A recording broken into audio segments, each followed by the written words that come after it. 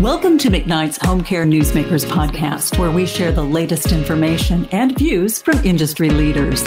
I'm Liza Berger, editor of McKnight's Home Care. The program of all-inclusive care for the elderly can be traced to the 1970s, but the program only now seems like it's getting its day in the sun. Matt Patterson, president of WelbeHealth, which advances the PACE model, tells us why. Thanks so much for talking to me today, Matt. Pleasure to be here. Thanks for having me. We recently talked for a story, and there's just so much conversation around PACE, it seems like these days. Why do you think there is so much interest in the program? What has changed?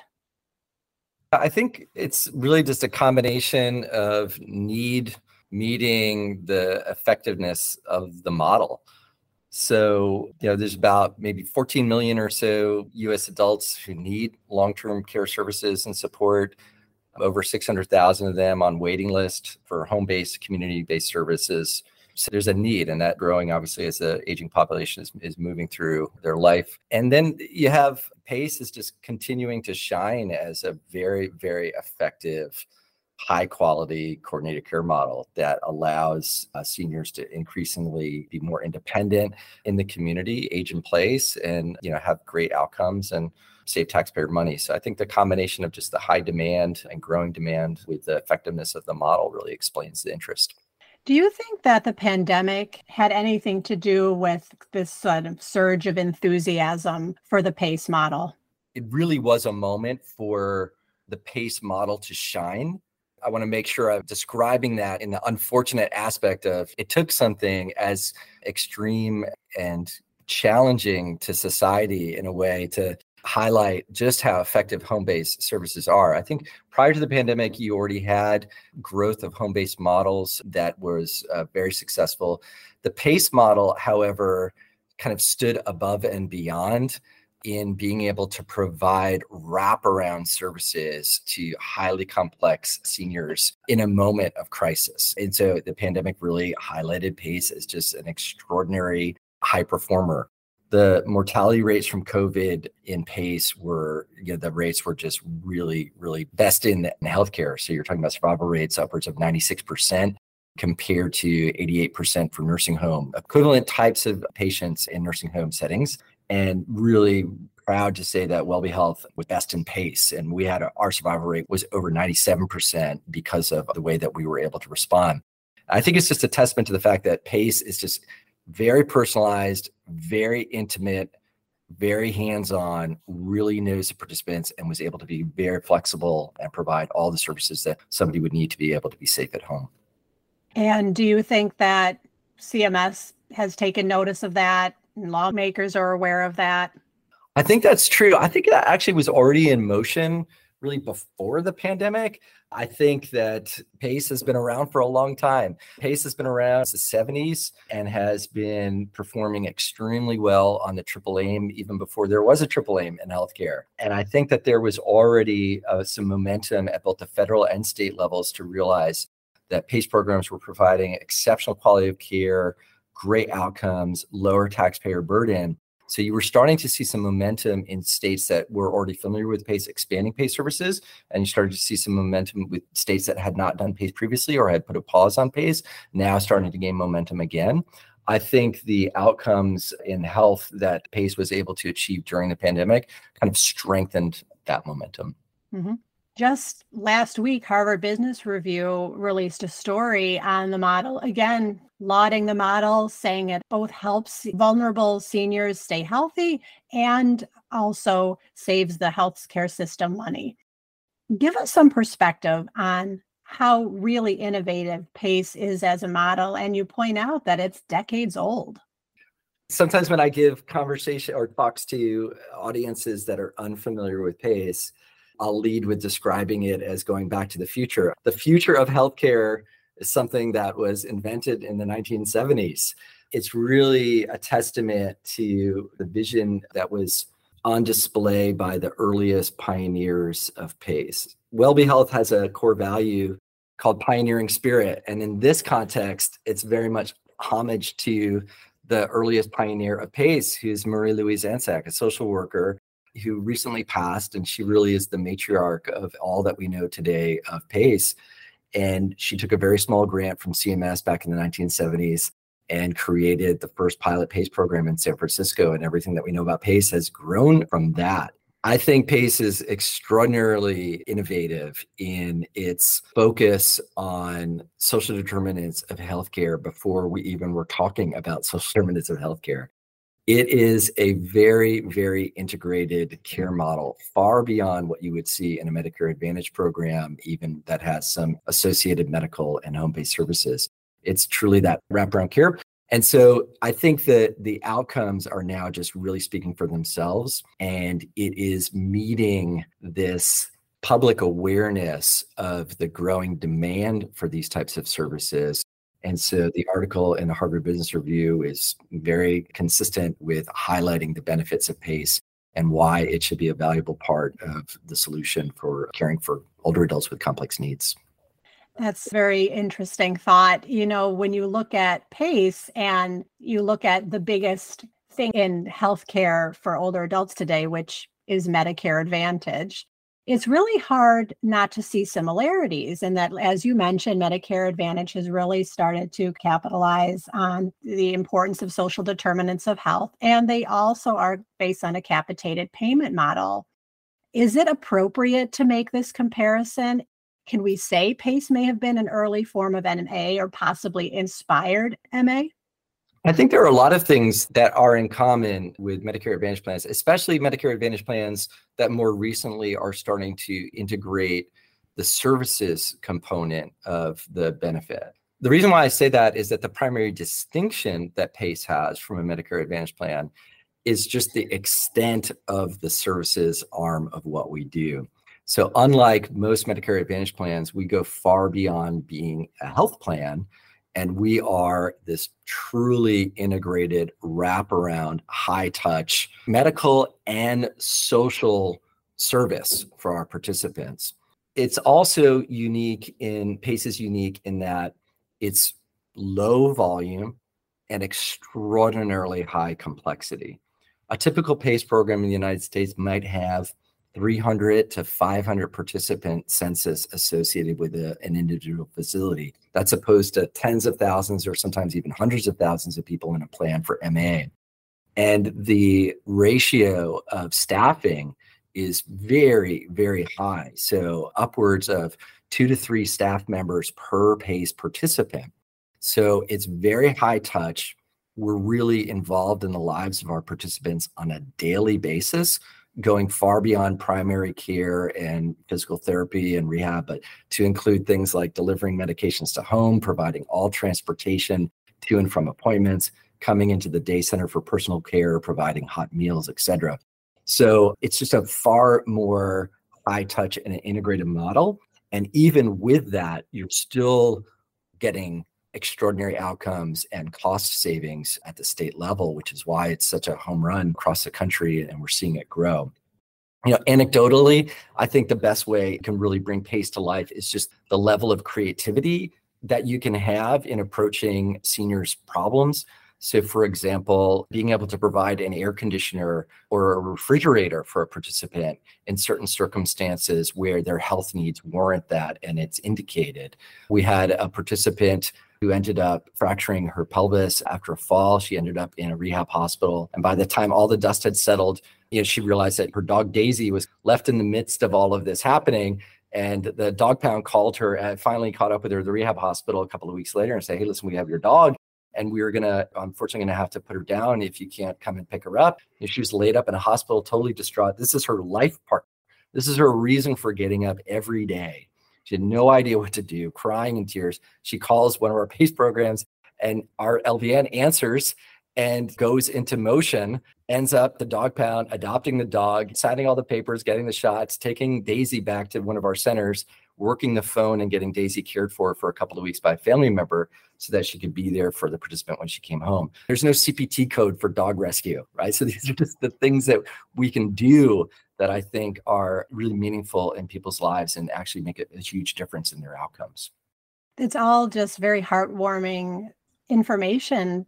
But you can't scale PACE, right? Like Medicare Advantage is so successful because it can reach thousands and thousands of people. With PACE, as you mentioned, just one center only serves a very small number of seniors. Is this a drawback in a certain way of the program? At some point, you're not going to be able to expand it, much further.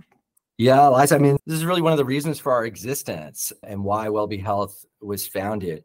I mean, there's a lot of personal reasons why each of us are drawn to WelbeHealth and to PACE. Myself, I'm a physician. And so this spoke to me, at a personal level of mission and the opportunity to create really amazing culture and environment for people to care for others. It also spoke to me and others, the other, physicians who founded the company and started us up. When we looked around, we really felt isolated, lonely seniors using healthcare in all the wrong ways and really getting substandard outcomes as a result was the most pressing challenge of the developed world.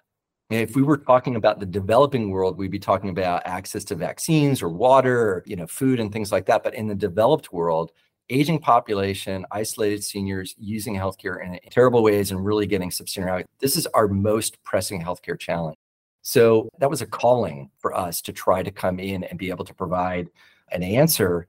We feel like PACE is the gold standard model of care for those most complex and vulnerable seniors who really need wraparound services. We feel like it provides superior outcomes at an effective cost for states. And so we wanted to be part of the answer to figure out how to scale it. Mm-hmm. Historically, one of the largest challenges of scaling PACE program is it's a very high cost model to get up and running. It costs a lot of money to get a PACE program up and running and going. And so our approach as a public benefit company gives us some advantages to be able to bring funding to allow us to open PACE programs in underserved communities that otherwise would be very, very challenging to launch PACE programs. The other thing that's unique about us is that we are doing just this. PACE has often been an offshoot of a health system or an FQHC, a federally qualified health center, or a health plan. And so it's oftentimes an appendage on a otherwise maybe even fee-for-service oriented model of care. And so it doesn't quite fit into the mix. We are just doing PACE. And so we built our entire company and the services that we provide at a central level to be able to bring new PACE programs to life and to do it in a scalable manner. And over the first few years of our lifespan as a young company, we've been able to launch more PACE programs and grow PACE enrollment faster in 2 to 3 years than any other PACE program has done in the 40-year history. So I think that bodes well that there are models that can scale this program and bring it to more communities that otherwise would not have it. I think states are starting to take notice of that, and we're starting to see some states open up and expand their request for proposals for PACE. And so we're excited about that. So how many PACE programs do you project to develop in the next 5 years? That was a good question. I think we've seen PACE, I feel like it's probably close to tripled, just doubled or tripled even in the last 5 years. So we're really reaching an acceleration of growth. From our standpoint, as of next week, we'll be operating 7 different facilities in the state of California, and that's over the span of only 5 years of operating. So I just think that if you have 600,000 plus people waiting for services, you have only about 60,000 people being cared for today in PACE. To me, there's a very high potential that you can meet a lot of that need over the next 5 to 10 years. And so I think you could easily see a doubling of PACE locations in that time period. Another challenge with PACE is that you have to be poor for the most part, right? Because you pretty much have to qualify for Medicare and Medicaid. And of course, I know that if you don't qualify for Medicaid, you can pay for the program, but really, who has that kind of money? Do you see this as a drawback of PACE? And is there an answer to that? Is there a way to possibly reach more middle income people who always really tend to get left out? I don't see it as a drawback only because serving older adults with really limited social capital is 100% aligned with our reason for, WelbeHealth's reasons for existence. Our mission is to serve those most vulnerable with the highest possible quality and compassion. In a way, PACE provides concierge level of care for individuals who would otherwise never be able to get this level of care and service. And that is an incredibly inspiring thing. When I go out and visit our centers and I sit with folks and listen to their stories, our participants, one of the consistent things that they say that I just fuels me is they'll look at me oftentimes and they'll say, I just can't explain it any other way. When I'm here, I feel like I matter. That's an amazing testament to what we're able to do.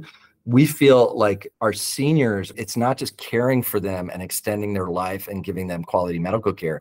PACE participants are that. They are participants. They participate in the care. And that's because we feel there's value in their participation in our society. Our purpose is to bring out the full potential of most vulnerable seniors so that they're participating and sharing the love and wisdom that they have. So doing that for those who are poor, I think, is a wonderful thing.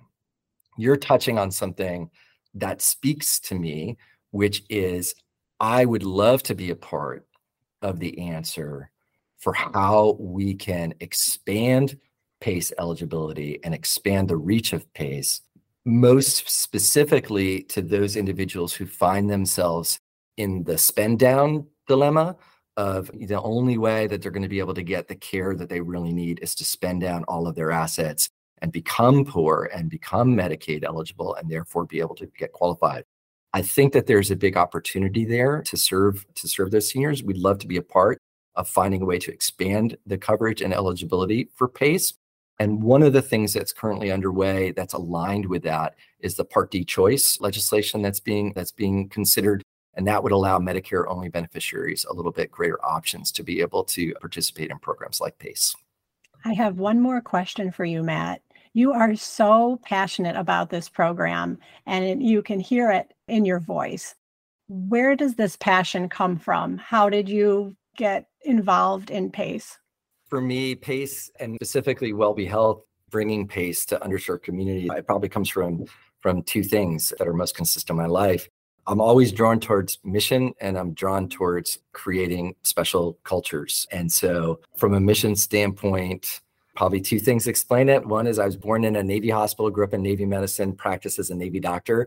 I've only known single payer universal healthcare where the only thing you're supposed to do every day is just to do the right thing. Just do what's in somebody's best interest and not have to pay any attention whatsoever to how I'm going to code or bill something or charge somebody money for something. It's just do what's right. As a Navy surgeon, I got the same paycheck if I took somebody to the operating room or not. I don't understand how I could operate in any other environment. So PACE speaks to me.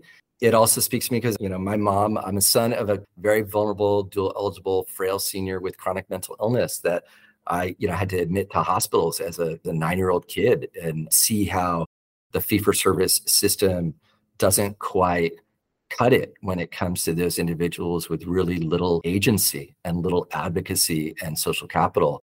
That was just something that I experienced firsthand and knew just what a smart and full of love woman my mom is, and not having her be able to fully participate in our society because of that was something that was a calling personally. So those are probably the things that most spoke to me in this opportunity to bring this amazing care model to underserved communities. Well, Matt, it's always a pleasure to talk to you. Thank you so much for joining me today.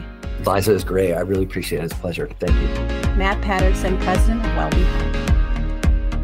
Thank you for listening to McKnight's Home Care Newsmakers podcast. For the latest in home care news, visit McKnight'sHomeCare.com.